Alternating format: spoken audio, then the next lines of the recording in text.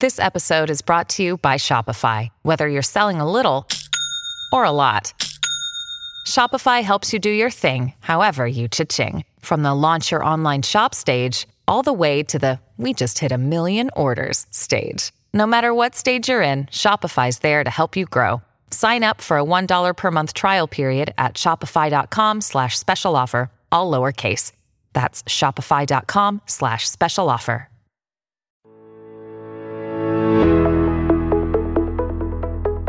Are you ready to take your business to the next level? Every day there are countless books and articles that are published offering the key on how to make your business a success. It's easy to feel overwhelmed trying to keep up and run your business.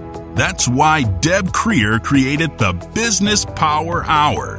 Keep up on the latest trends, best practices, and techniques for how to make your business a success. Let the Business Power Hour do the heavy work for you.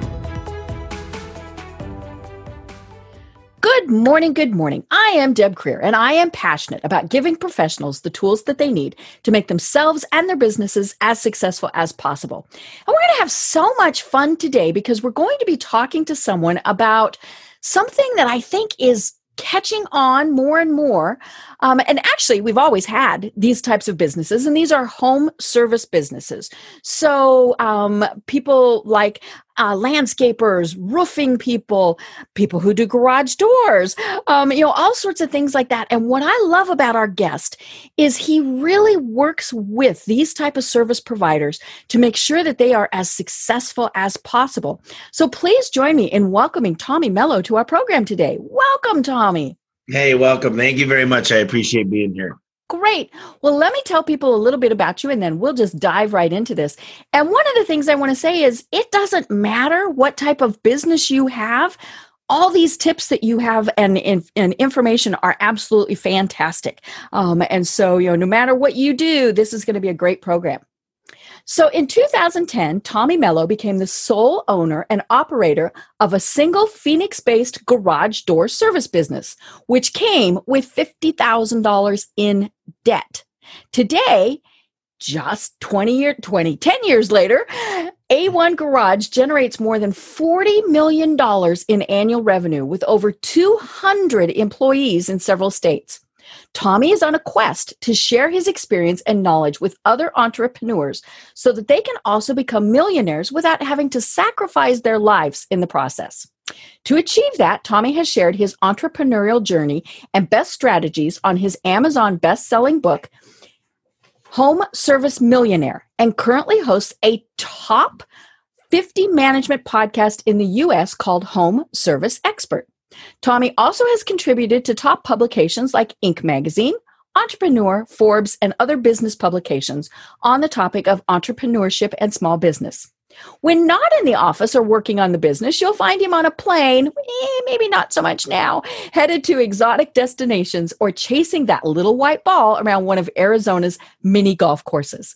So again, Tommy, welcome. Hey, like I said, it's fun to do podcasting. I really enjoy it. Right. We get to share our information with whoever wants it. And that's what's fun. And we get to talk to just the funnest, coolest people. That's what I really enjoy about it. So let's go back in time a bit and tell us a little bit more about your story and how you really discovered that this is your passion in life. So my dad, when I was a kid, and I had a pretty good upbringing, when I do, I've been a keynote speaker many times, and I always paint a picture. There was two stories. Mm-hmm. One story was my dad cheated on my mom. They got a divorce. I was really worried about the bills at 4 years old. My grandma was around. She was kind of my babysitter. Mm-hmm.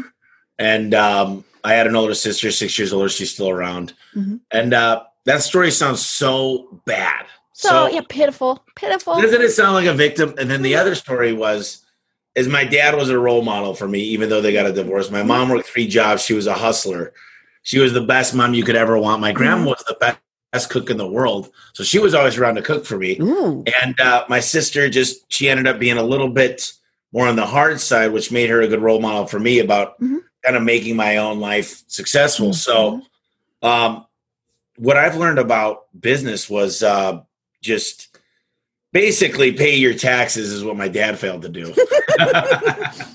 But, overall, I would say that I love business. And so I started shoveling snow, mowing lawns like normal kid does. And when I was 12, I got a job washing dishes 1 year early before you're allowed to work. So I was paid under the table $4 an hour, which at the time, $4 an hour was pretty cool. And I started in the garage door business when I moved out to Arizona. I was bartending, I was serving tables, I was doing whatever I could to make money. And I learned a lot about business. And now I'm a big reader. I do a lot of podcasting. And I've got an amazing team. So I don't know if you know this, but your garage door is 102% ROI if you buy a new one. It's 40% of your curb appeal, and it's the smile of your home. So I get excited about garage doors. Right. And I read your book, and I didn't ask. I had the digital version. Do you have a version? Can you show to us? Do you have all right, perfect. I love it. Got to have you do the Vanna thing. It's a hardcover. It's got 14 co-authors. And I put it took me 2 years to write it. So cool. It's pretty cool because a lot of the people I had writing it are a lot smarter than me. I love it. I don't know why my focus is coming and going. Maybe I'm just fuzzy today. But anyhow, one of the things that I loved in your book was the fact that garage doors, it's kind of like, okay, we all have them, right? Not everybody, but most people. And sometimes it's hard to get excited about that. And what I love that you talked about in your book was not that it's not really the garage door that excites you. It's providing that security for people to know that the biggest entry, as you put it, into their home is safe and secure. And that's and I love that concept because sometimes I think we struggle with what is our why in what we're doing. And yours really is to help people know that they're safe and secure in their own homes. Yeah. I came out with a feature. It's called Garage Door Armor, and I got a patent on it. Ooh. It's a design and a utility patent. And it's, if you ever heard of the 6-second break-in, it's a little shield that blocks that from happening. So, there's several reasons why you would want to look at a new garage door. One of them is obviously safety. One of them is just most people use their garage door like their front door. Right. I mean, they're going in and out. We do. So they want it to work. And then, the new technology, you could actually open and close your garage door from your phone now, which is super cool. I don't know. And I think Amazon, they got a one-time entry. They could deliver Amazon Prime items in your garage. Right. For safety and security. Yep. Well, I think they're going to put a refrigerator soon in your garage, and they're going to deliver fresh food on a daily basis. That's where I think they're going with it. So I plan on being a big part of that movement. Right. Well, and it really is something that, one of those things that you don't think about it until there's a problem with it, which is most things that a home service provider does, whether it's maintenance, plumbing, roofs, garage doors, things like that. And so, but it's something that when we as a consumer, as a homeowner we need it now. And we need to know that the work is going to be done well. And that's really a big part of how you started your business and how you really manage it is good quality. And it might cost a little bit more, but that's okay because we're willing to pay for it because we know it's good quality and things like that. But you've learned a lot of lessons along the way. Yeah, I'm not going to do it on your show, but I always put 3 fingers up and leave my middle finger up. My mom watches, so no. They want it done right. Customers want it done well done. They want it done on their schedule, so on time, and they want it done for cheap. Right. And what I say is pick 2 out of the 3 because you're never going to get all 3. You're not going to find someone that's right there the same day, that's the cheapest, and that does the best quality work. So I think I'm the best value because I carry better parts, but I think it's important to really be on the right schedule and give a quality product with a good warranty with good people. That's another thing. You're inviting someone into your home and you know, a lot of companies say this, but we do drug test background checks. But more importantly, we spend a lot of time training. We spend a lot of time. We hire people, like I always say, always be recruiting instead of always be closing. Right. And you talked about that in the book. I love this concept. Well, you always got to recruit amazing people. When I'm getting a haircut, I recruit the haircut people. When I'm at a restaurant, I recruit the bus boys or the servers. Always be looking out. I was at Walgreens the other day, and I recruited one of the guys. He didn't come and interview yet, but hopefully he does. He was amazing. He said, "You wouldn't happen to be a loyal member of Walgreens?" And I said, "No, I'm not actually." He said, "Well, if I get your phone number, I could give you a discount today." Ooh. And I was like, I pulled out a business card. I said, "That was amazing." And I think you would work out perfectly. If you're ever looking for a career versus the job you have here, you should come see me.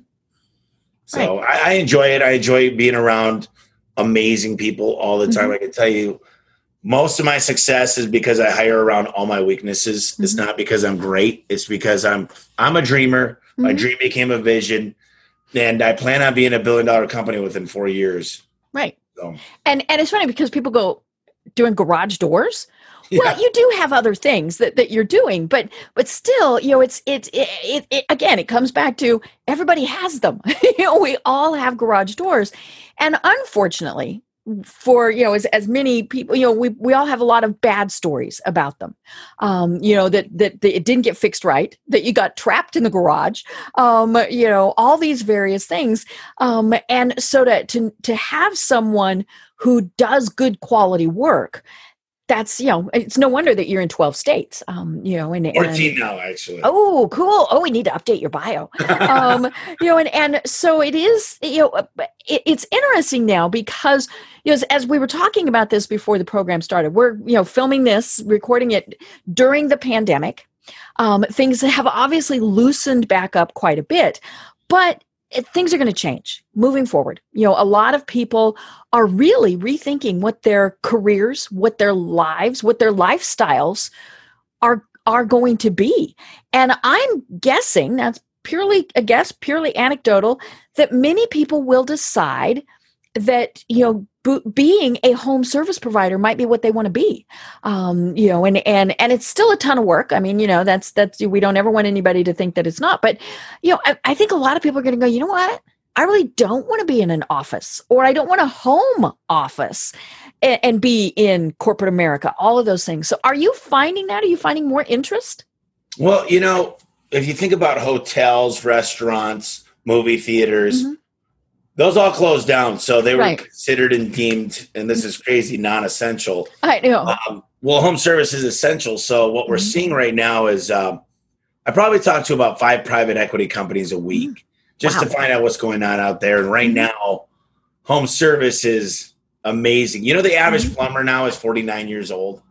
And a lot of people, we talked about this before the recording, but they don't like millennials. Is because it's hard to manage a millennial. Right. Because baby boomers care. They want to make a paycheck and they want to get paid. They want raises. They want tenure. Whereas millennials, they want to feel important. They want to have a freedom of their schedule a little bit. And I really enjoy working with millennials. I'm right on that border of barely a millennial. I was born in 1983. And, I got 23-year-old call me last night at about 8:30. And he said, "Tommy, you're going to love this story." And I was on the other line with my sister. And I said, "Hey, just make it quick." And he said, I was at this elderly people. They were in their late 80s. And he said, both of their cars were dead. So I jumped both the cars. I spent an hour and a half. I got them running well. And I put an opener in, and they were so happy with me. And I said, "I love that you called me with that story. That made my night. That made my weekend." Right. So, these people, as long as you care, you come with a smile and you listen. You see, a doctor, when they don't ask the right questions and do the right thing for the patient, it's called malpractice. Right. Well, for us, we got to listen to the customer, fulfill their needs, and go above and beyond. And that's what's important to me is I want to be a lifetime garage door company for my clients. Right. I don't want to be the wham, bam, thank you, ma'am, and gone. So it's important, and you won't find anybody that's more passionate about home service than me. I'll tell you that. I love it. And it is about providing that extra value. It's interesting. I do an online networking group that we started back in March when, we couldn't go anywhere and we were all going stir crazy. And so I just kind of started this online thing. And a couple of weeks ago, we talked about, we did add an educational component to it so that now you can feel justified in watching it during the middle of the day. But, we talked about that go-giver philosophy of Bob Burg's. Yep. And how it's always about providing that extra value. But not being taken advantage of. I mean, that's always the key. But I love that story about, your tech didn't need to jump those cars. I mean, it took him probably an extra 15 minutes. I know he kept his schedule in mind. It wasn't that he was throwing everything off for the rest of the day, all that. But, it was that little extra value. And so they might not remember that the garage door got fixed. They're going to remember that he jumped the cars, and especially when he certainly didn't have to. Now, if he kind of had to do it to be able to work on the garage, that might, but yeah, just providing that little extra level of caring is really what's so important. The one thing I ask customers every time after I collect their money is, I don't want buyer's remorse. I want them to feel good about everything we did. So I say, listen, I'm here. What do you need me for? Right. Could I help you take down the Christmas tree if it's the Christmas season? Right. Do you need help with anything in the home? And you should see, it's been quite a while since I've been in the field, several years, 2015, other than friends and family. And what I used to do, though, is, look, word of mouth is your best friend. Right? Oh, yeah. Oh, especially in something like this. And you know what? It didn't take much. I've got guys, and I teach a lot about sales, because sales for me is, I always say, sales is not a bad word. Right. Listen, me and you right now, we're selling each other. When you get married, you're selling your husband or your wife. When you make friends, you're selling. One of my favorite books is, I got a lot of them right there, is How to Win Friends and Influence People. And it's so important to go above and beyond and be genuine and passionate and enjoy it, and then smile. I tell my guys, I practice smiling in the mirror. I'm not very good at it still, but that when you smile to customers, it means a lot. Right. And when you smile, when you walk in a gas station or a restaurant, people are like, wow, this is a good person. And I'm from Michigan, so I think the Midwest is the best. Oh yeah. Yeah. Much more friendly and things like that. And it really is about, as you said, spending that little extra bit of time. Here in Atlanta, we've got, we have our HVAC guy, and we have a contract with them. They come every quarter and update things and, clean stuff and all of that. Could we do it ourselves? Sure. But it's better to just not worry about it. And we have a bug guy. I'm from Colorado. To have a bug guy really was a totally bizarre concept, because we didn't have bugs in Colorado. But we've got this bug guy who comes every quarter, and both of them, the same people. We have the same service people we have had for years. And I love that because, first of all, it shows that it's a good company that they work for, that they are able to keep employees for years. It means they treat them well, they pay them well, all these various things. They that they're very passionate about their companies. But more importantly, they do kind of take that little bit of time to chit chat. I was diagnosed with cancer 5 years ago. And so at various points in time when they have come to service, I haven't been, the most cheerful, the most, there we are, as bald as, as cue ball there for a while. But they always still ask how I'm doing. And just those extra little things really make me know that, they're good guys, good company. And as you said, somebody I would refer my friends to, whether I'm going to do a post on Yelp or, post on Facebook or just tell the neighbors next door, it's that extra little bit that makes me know, okay, I will refer to them. Yeah. It's hard. I could teach somebody to do everything, but I can't teach them to care. Right. And that's what I look for when I interview people, is I try to pull that out of them. And I always used to think I was in the lead gen business. I need to get leads. And now I've completely, in the last year, I've taken a 180. And I say I'm in the people business about recruiting amazing technicians, CSRs, which are the people that answer the phone, and dispatchers. Those are my triangle of communication there. And great people get referrals. They go out and they try. Okay, this is interesting. Can I tell you a little math equation real quick? Sure. So you've got two people answering the phone, A and B. A books the call 90% of the time. B books it 60% of the time, which in the home service industry, the average is 42%. So they're both doing really well. They're both good. So 90%, 60%. They both take 20 opportunities a day. And the average ticket is $500, and they work 300 days out of the year.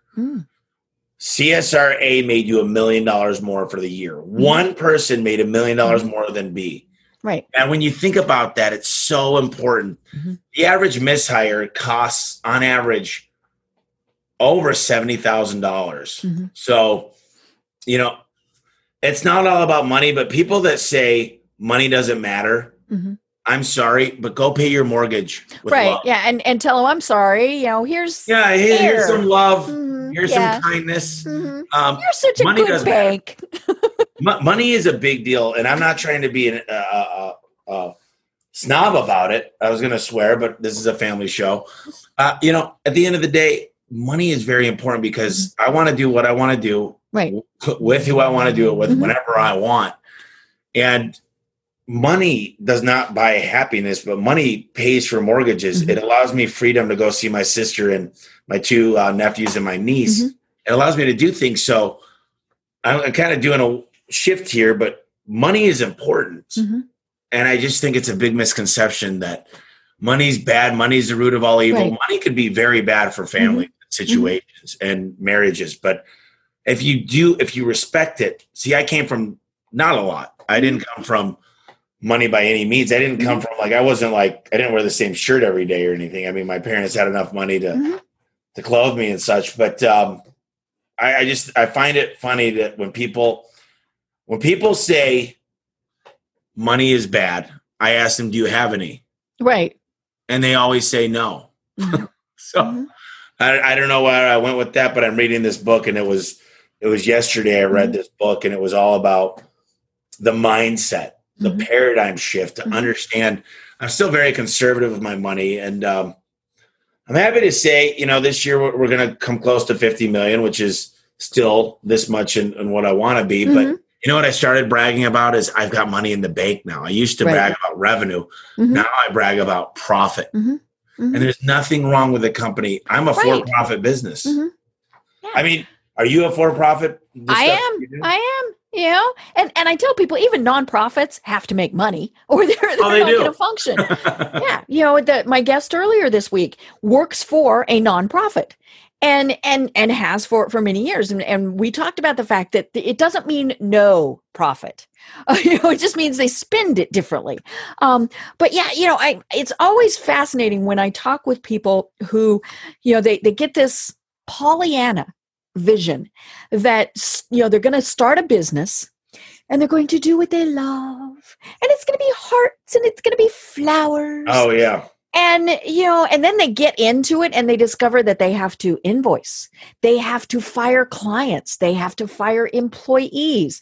You know, they have to learn accounting. They have to learn financing. They have to learn leadership and culture. Right. And then they're victims. A lot of people, listen, I call it creative justification. They justify everything. And poor me, I've been trying so hard. You know what trying is? Working every weekend. It's losing relationships. Right.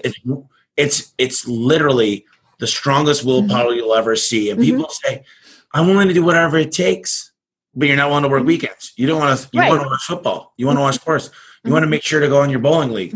See, the sacrifices are what create success. And if you're willing to do that long enough, study why they sleep. Work when they stay at home. And what you'll do is you'll find success. And success is not all about work and money. Success means a lot of things. Emotionally, it means relationships. It means mental health. It means working out and fitness. But I think money and success, I don't know what I like more, my team or my success, because they're part of the same thing. Right. If you didn't have a good team, you wouldn't be successful. Because you're successful, you have a good team. Mm-hmm. The first day I knew I was successful, and I always tell this story because I love it. I was in Hawaii. I was gone for 2 weeks. We set a record while I was out of town. Perfect. And the bill came, and I had the most expensive. There's a scary word called market price. Mm-hmm. And I started ordering that when I knew I was successful. But here's what happened. The bill came. I stuck my credit card in the check presenter without looking at the bill. And that's the moment that I realized, because before I ate chicken. If there was anything on the menu, you know, chicken is the most affordable. Yeah, you wanted lobster, you wanted whatever. Mm-hmm. Yeah, and I was like, you know what? When in Rome, right? So I did that, and I gotta say, is you treat people like you want to be treated, and it's amazing. You know, we're building leaders here, and I said I want to do $1 billion. Well. That usually when people say that, it's a fart in the wind. Right. You know, they say, $1 billion. I say, you know what I need? I need 2,186 technicians. I need a little over 1,000 installers. And I know exactly how many leads I need to get. And I know how to do that in less than 5 years. And I know how many. I started with a vision. It was a dream, a vision. And then I narrowed it down from what I need to do year, quarter, month, week, day. And now I know what I need to do today and tomorrow. And that's the difference. Is I always tell people, you got a good goal, but how are you going to reach it? Show me what you got to have those numbers. Oh, KPIs, key performance indicators, are what drive my life. And I've got journals of, if you want to lose weight, you start counting calories and managing what you're eating. You don't just go, I want to lose weight. That's what people do. They say, I want to be rich. I want to lose weight. I want to have a better connection with God. I want to have a better marriage. But they don't track anything. You can't fix it if you're not tracking it. Right. Yeah. How do you know you're successful if you didn't know how to get there in between? How do you know if you're improving? Because all I'm trying to do is, I will not be 100% successful. I know that. But I know I can be better than yesterday. Right. And success is all determined in the eye of the beholder. But ultimately, I just feel like if I could improve upon yesterday, it's consistency, accountability, discipline, willpower. And then there's a good book, if anybody gets a chance, the 5 a.m. Club. And I didn't get up at 5 a.m. today, so. But it talks about start the day off right. Make your bed. Little things. And, you know, I was the first one out of bed, so I didn't make the bed. Hopefully she did. Yeah, you didn't want to make it over top of her. Yep.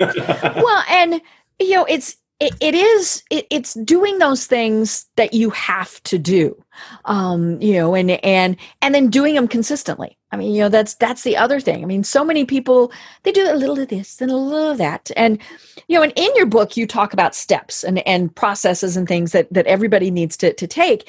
And you know, I have a marketing company, so what I see are people who go, well, let's try Facebook for a while. Oh yeah. And if it doesn't work, you know, in the first 6 days, you know, then don't want to do that. And then they said, well, let's try this TikTok thing. You know, and they go, you know, and it's like, no. You know, you need to, it comes back to exactly what you were saying before. You have to have your goals, and then you figure out how you're going to attain those. So it's not that you're using Facebook or that you're using TikTok or that you're doing billboard advertising. It's that you're doing marketing and you're doing advertising. Then, and how much you're going to spend on it. Then you go from there. You know, I always love it when I ask people, you know, who is your target market? And they smile sweetly at me and they say, everyone. No. Nothing. I don't care what you do. Your target market is not everyone. You know, and until people get that in mind, that's one of the first things that we ask them to do is you have to figure out who you're trying to reach. You know, and then you're only talking to that person. You know, yeah, you might do business with somebody on the you know, but you have to figure those out. You know, I've shared this story several times where I was at a networking group and this woman sold skincare products. And we said, who's your target market? And she said, well, everyone, because of course we all do have skin. But hers were products to fight acne. You know, that was just what it was. And when she said everyone, not a single one of us could think of anybody who needed her product. I mean, it was just the weirdest thing in the world. So we worked with her, and she brought it down. And of course the fear was that she was going to make her audience too small. Well, then you deal with that. But so she got it down to 16-year-old boys who had acne. Perfect. Every single person could think of somebody who knew or had a 16-year-old boy with acne. So then she could ask for referrals. Then she could do all of those things. But yeah, when you said, hey, everyone, we all went, and so, it's, and then she messaged to and actually she messaged to the parents of 16-year-old boys. But, that was the whole concept, was figuring out who she needed to reach. But that was part of the goal, figuring, all of those various things. And I think so many business owners, especially when they're brand new, don't stop to go through these processes. And that's really one of the things that I liked about your book, is it broke it down to, you need to do this, you need to do this, you need to do this. And especially when we've all gone, ooh, let's start a business today. That happens all the time. Right. And they're underfunded. That's the biggest problem, is underfunding. Mm-hmm. You got to have, when you start a business, first you got to write down and start an organizational chart. Right. Okay. And understand the people you're going to hire become the company you want to become. Right. And then you need to define every one of those people. Mm-hmm. And I'll tell you, this is, if anybody gets a chance to take a piece of paper, a blank piece of paper, and you write down how much money you want to make. Mm-hmm. Then you figure out what your profit is, margin. But this is important. So you say, what's your average ticket? Mm-hmm. You go down from your average ticket and you say, what's my conversion rate when I speak to the person face to face? Right. Then you look at your call booking rate, and then you look at your cost to acquire a customer. Mm-hmm. Now, when you divide these into each other, you're going to come up with a ratio, and you will understand exactly how much money you need to spend in marketing if you got those numbers. But my goal when I do this with people is, they're not tracking their booking rate. Right. They're not tracking their conversion rate face to face. They're not tracking their average ticket. They're not acknowledging the cost to acquire a customer. Because every one of those we could fix. And when you fix all of them by 2%, you actually double your revenue. Wow. It's nuts. And I always say, you got to inspect what you expect. And I've got checks and balances for everything. And I can look into my CRM, my customer relationship management system, and it spits out these numbers, and they're exact. I've got a data integrity team to make sure the numbers are accurate. And it's amazing what I can do to fix problems when I know what's going on. Right. And most people they're driving the bus, the lights are on, but nobody's home. Right. And it's so fun when you start to learn how to run a business. I used to hate my financials. I used to not know what was in the bank. And now we have a financial quick check meeting every Friday. Ellen Rohr talks about it in my book. She is amazing. She flew out, charged me a lot of money, but she taught me a lot. And what I've always done is hire consultants that are much better than me at every aspect, and take everything they've got. The biggest thing we have as humans is being social. Right. And we can network. And if you do that well, you'll be very, very successful. It's amazing how rich people, and they're rich in life too, but if they lose money, they get it back the same year. Right. And then people hit the lottery and they go broke within a year. Everybody that wins the lottery, for the most part, goes broke. Right. Because their mental capacity is not ready for the money. Right. And the same thing happens with, say, sports people who, maybe you pay that football player $14 million. And, and part of it is they don't know how to manage it. And then, they didn't make it. They were a Hollywood movie star. You're right. Right. And it does come back to, it is about the money. And anybody who thinks that they're going into business to just be hearts and flowers and roses, go volunteer somewhere and do that there.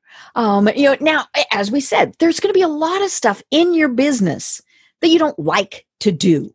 I don't like to invoice. I'm having to do client reports today because it's the start of a month.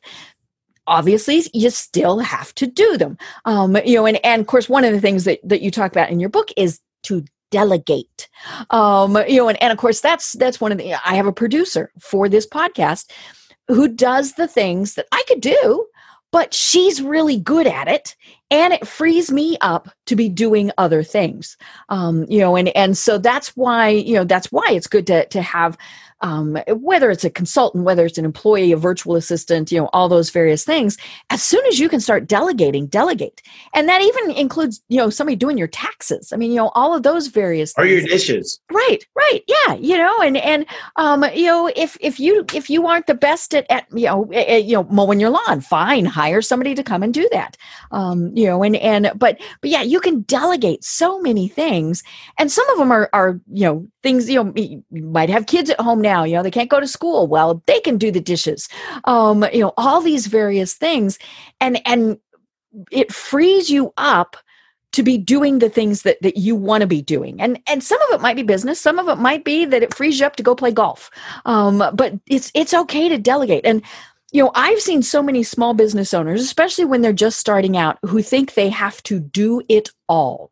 Mm-hmm. And if they don't, they're going to be criticized, all these various things. And I'm sorry, I'm not going to try and operate on myself. So I'm going to hire a doctor to do it. So why wouldn't I hire a tax attorney or, a trademark attorney? We just went through that whole process. Could I have done that myself? Sure. But it would have wasted a heck of a lot of time. And, it would have cost me far more in the long run than to do it myself than to hire the expert to do it. Well, I'll tell you, a lot of people say if I don't do it, it won't get done right. It's the best book of all time. Oh, yeah, that's me. My way is the only way to do it. Well, they're not going to do as good a job as me. And I'm better. I'm a faster typer. I'm better at the internet, right. Whatever that looks like. Mm-hmm. I don't even open my own mail. In fact, I don't even open my own email. Mm. I have the best assistant in the world. Mm-hmm. The best book in the world is called The E-Myth Revisited by Michael Gerber. Mm-hmm. And he actually came into my office and I interviewed him on my podcast. He was here and he said, "Why aren't there more people here?" And I said, we're in between training classes. There's 70 people here. It's not a little, it's funny because I love the guy. But he said, "Hey, give me a warm cup of water." I brought it back. It wasn't warm enough. And he wanted a lemon. Guess how much he drank of that warm water and the lemon? A sip. None. But you're absolutely right. When I delegate, someone taught me this tip a long time ago is do what you're good at. And if you enjoy doing it, then do it. Like, I don't have kids yet, but I want to have kids. And if I have a son, I'm going to teach him how to mow the lawn, even though I don't need to mow the lawn. Right. I think I'd like to do that just to teach him what hard work is all about and just take care of chores. And I'm your dad. I'll fix the garbage disposal. But overall, I delegate. If you divide what the profit I make by the hours I work, it's well into the thousands an hour. And I'm not bragging about that, but if I could delegate anything for less than that, I will delegate it. Right. And I become a master delegator, and delegation is not dumping. There's a difference. It's exact. I got an 8-step process. I write it down. I make them sign off that they acknowledge it. They got to repeat it back to me. They understand we're going to meet intermittently on this to make sure you're not doing it last minute. And all these things, when they got to sign their name, the little John Hancock, or as I like to say, Herbie Hancock, it's from a movie. But John Hancock, when they got to sign off on it, they understand it. They accept it. It's accountability. Right. And it's amazing the results you'll get when you learn how to delegate. Right. And then, of course, the other important thing of that is that as they learn the process, they need to be able to make changes and know that they can make changes as long as they're not screwing something up. Because they might look at it and go, well, wait a minute. You said that we have to do A, B, C.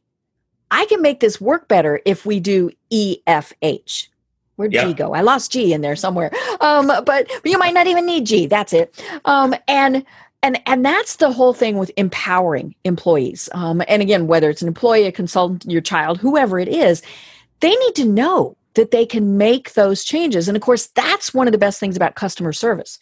If you've got somebody on the phone, if you're dealing with somebody, the second they tell, if I'm in this, and if the second somebody tells me, I have to ask my manager, I hate that. Now there are certainly things that you have to get permission on. I mean, and things like that. But there's obviously different ways that you can say it as opposed to, I have to ask my manager. But yeah, I mean, that's one of the worst things in the world. And employees aren't happy when they have to do that. Even though there's certain processes and things like that. I'm here in the South and in Atlanta, and of course, which is the home of Chick-fil-A. And, their customer service is phenomenal. And, one of the things that they can do is they actually have the power to do all sorts of different things that people don't know about. Do you know that you can go through and ask for one chicken nugget? And it costs like a quarter, something like that. I mean, and most people don't stop to think about that, but it's like, wow, I really could get just one chicken nugget. And so it's always fun to go and order one chicken nugget. But, they have the ability as the employee to be able to say, you know what, we're going to sell you one chicken nugget. Now they might upsell you and say, are you sure you don't want 5? But, or whatever's on the menu. But if you just want one chicken nugget, the key is they don't want to lose that business. And I think that's what so many people think is, well, if I don't let my employees have the freedom to kind of make some of these decisions, we could lose the business totally.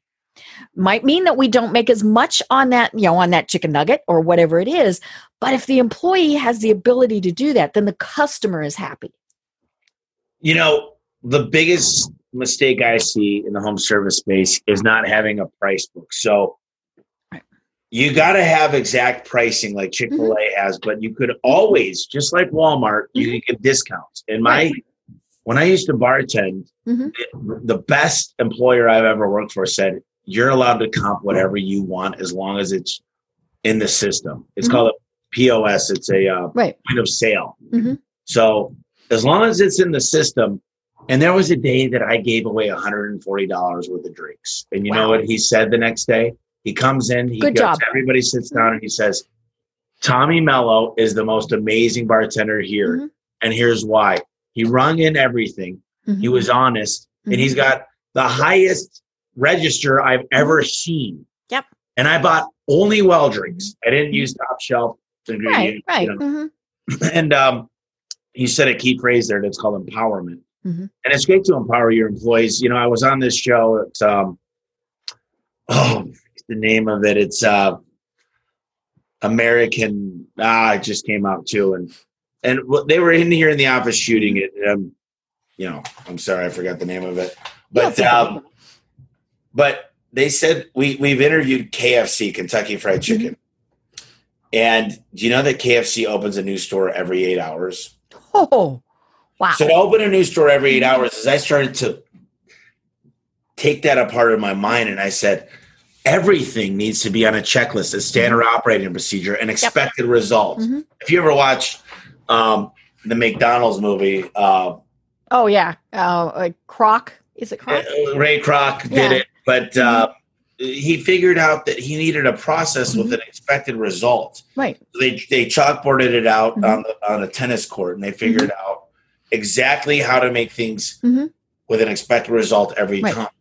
And, McDonald's has a code you have to press every hour to wash your hands. They know that every single person washes their hands every single hour. And those are processes they've created to make it scalable. Right. And so in any business, home service, whether you're making pies, whether you're a florist, you got to make it so that you get to repeatable and you get an expected result. Right. And I know that went a little off from your empowerment, but I just think it's pretty cool that you can scale a business every 8 hours. Right. And one of the key things you mentioned is checklists, and you talk about that in the book, because it does make things to where you do to here, to here, to here, to here, to here. Because if you don't, and in your book, you also talk about manuals, and all of these things, because employees, they need that guidance. Yeah. They need to know, okay, we do this, then we do this, then we do this, then we do this. And, there are times where they might deviate from it, but the important things are there. And even if they do it 200, 300, 500 times, you still have those checklists, because, you get somebody sidetracked and they forget something important and it's on that checklist. Oh yeah, I need to remember to do X. And so I love checklists because it really does, that gives the guidance. And then, I'll bring it back to empowerment. That's where employees can say, hey, we need to add this, we need to change this, these things need to be in different order, especially if you're not doing it any longer, because they're the ones that are out there getting their hands dirty, literally, and they know what's going on, and so they can say, we need to do this a little bit differently. And sometimes it may just vary between, maybe who you're working with. If are they home and are going to come out and chit chat with you, then that might change things a little bit. It's interesting. My neighbors just got a pool put in, a real underground pool, and which we have a lot of here in Atlanta. But of course, it's a booming business now because people are home so much more.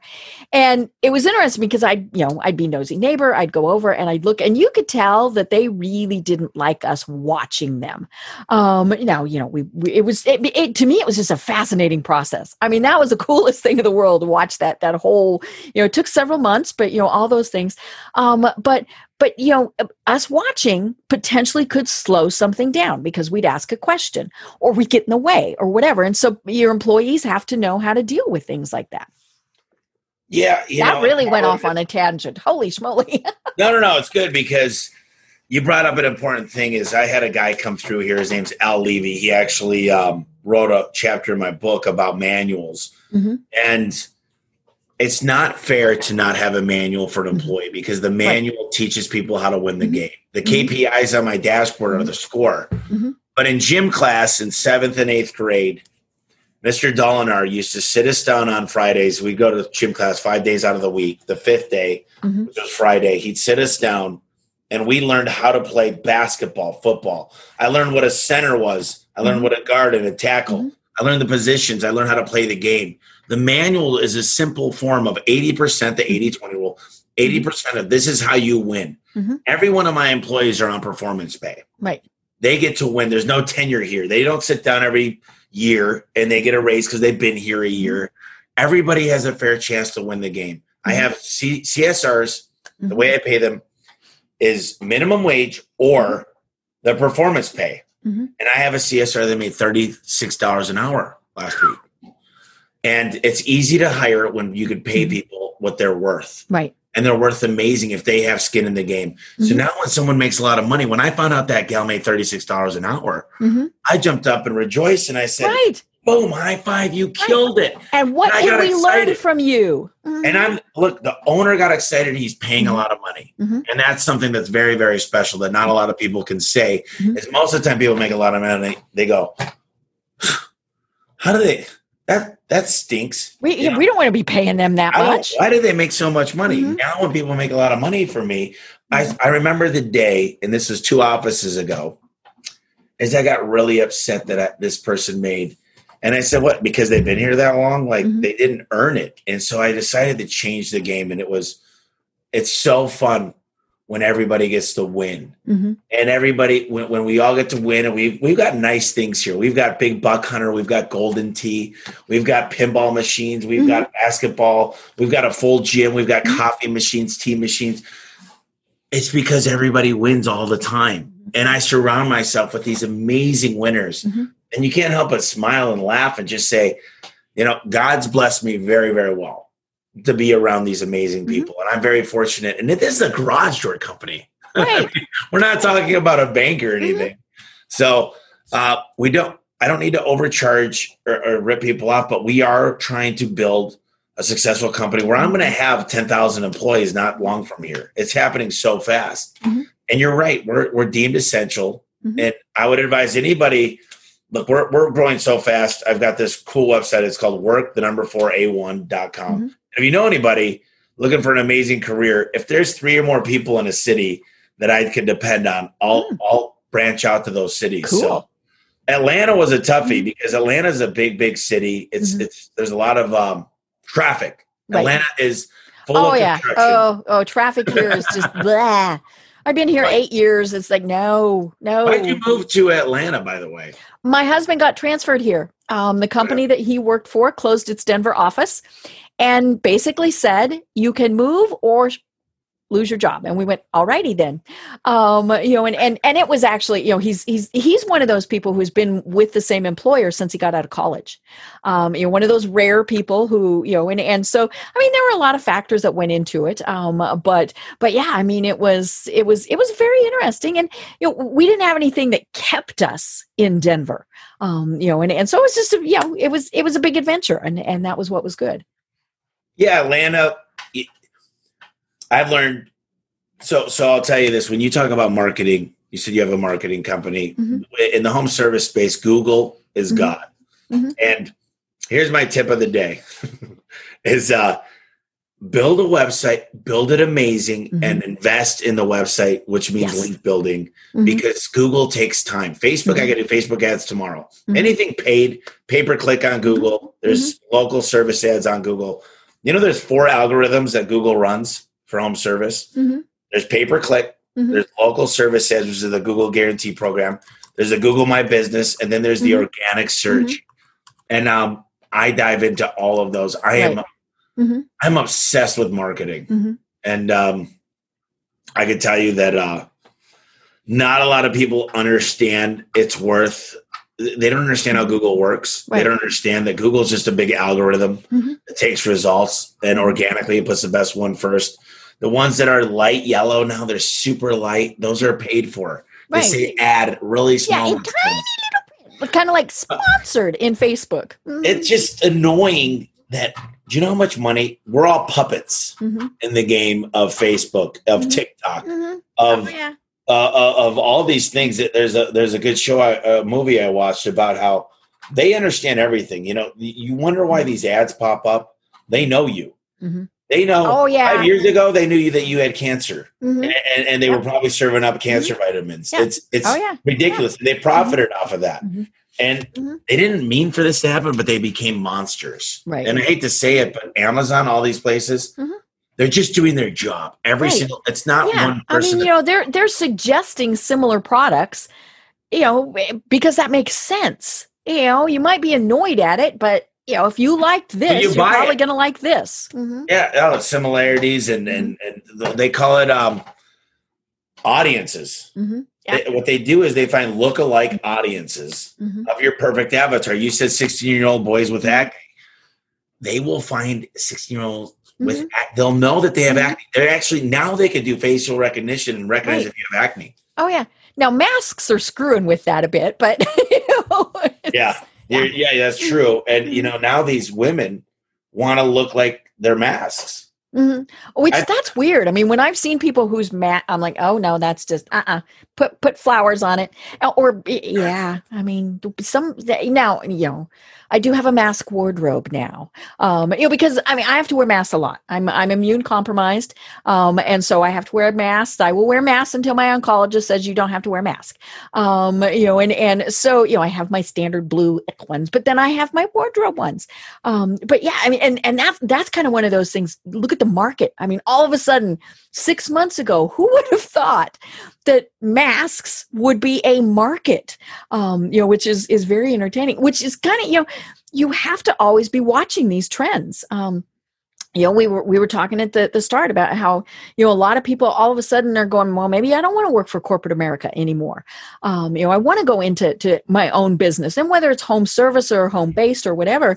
But one of the things that I really wanted to hit upon was exactly what you said. We have to have a website.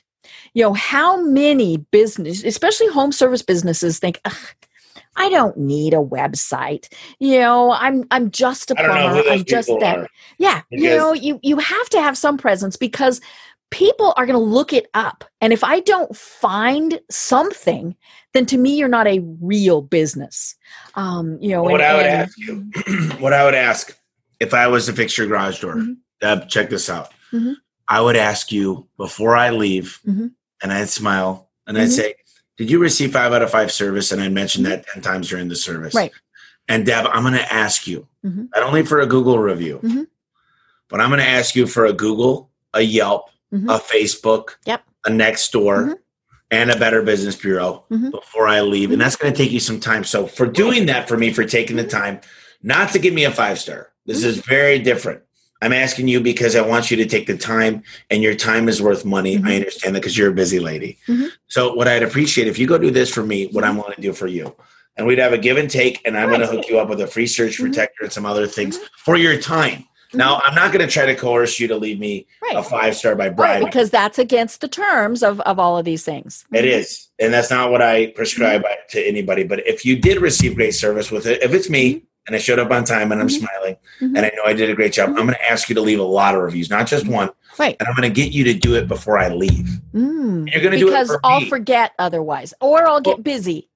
Yeah, and I'm asking you for Tommy Mello, not for A1 garage door service, not for my company. So the difference is, I've been to a lot of great restaurants, but when the person goes out of their way and my cup's always full, if it's lemonade, it's always to the top. They do an amazing job. If they ask me and they say, "Listen, we're in this contest right now, and I don't know if you have the time to do this, but if the boss is going to take us out to dinner, right? If we are the number one, and my name's Amy." And if you leave me a review and mention my name, would you mind doing me a favor and doing that before you leave?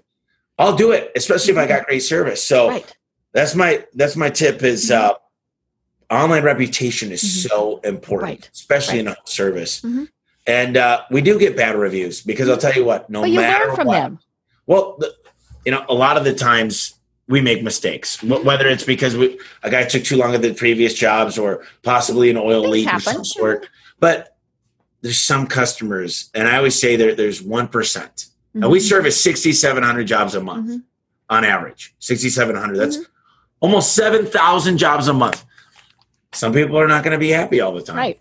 And it's impossible. These people, Deb, I'm telling you this.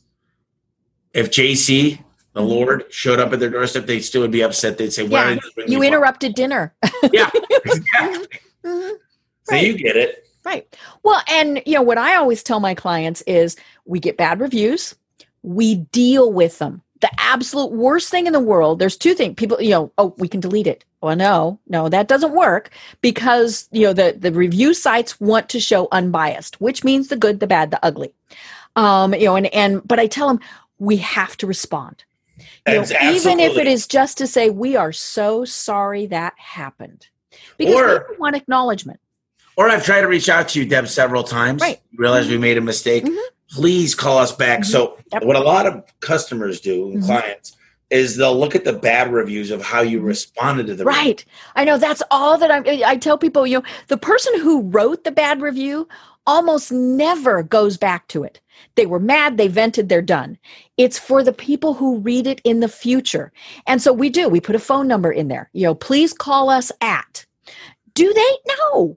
But you gave them that opportunity, and that really is. And when I read bad reviews, I'm doing the exact same thing that you are. I'm looking to see how they responded, even if it's not right. I mean, I remember one time I was looking on TripAdvisor for a hotel, and it was so funny because somebody had written that it was a horrible hotel. When the bar next door got out, it was noisy, yada yada yada yada. Now, that hotel was completely surrounded by car dealerships. It was very weird. So there were no bars anywhere near. So clearly this person had the wrong hotel. And, the hotel could have easily ignored that. That's not the right place. Or they could have, you don't have the right place or anything like that. They took it as kind of a joke and responded and said, we're terribly sorry you had that experience. But it must have been another hotel because, and so they did respond to it. And I went, oh, okay. They still took the time without being snarky, without, all those various things. And I love that. I thought that was great. Yeah. I mean, look, there's a million places now and it's kind of crazy because it used to be just yellow book ads. And the guy that had the double truck and was tenured into that owned all the business. Yep. Now, it's amazing what the marketplace has done because now the consumer has more power than ever. Right. And sometimes people abuse that power, just like businesses abuse their power. And that's how unions were born. But ultimately, do the right thing for clients. And then I've got a full-time person. That's all he does. And a lot of times there's checks all over my desk of they didn't want the $20 service charge that we charge to come out there. They don't think it's fair. So I give it back to them and I try to make it right. I'm not there's certain things, certain moral high grounds I take that I'm just not going to bribe customers to give them their money back. But if they don't have a good experience, I'm more than willing to meet them. And, the newspaper, Arizona Republic, did an article about me because the customer called afterwards. I delivered flowers to a lady because I was so apologetic. This was 2013. Yep. You talked about this in the book. I love this story. Yeah. Well, I just said, man, this lady has a really good point, and I felt so bad. So I bought flowers. I went there and I said, listen, I'm going to fix it myself. I'm here to make the day better. It was another technician who doesn't work here anymore. And, but it was important to me because this is the lifeblood of your company, your clientele, my perfect avatar.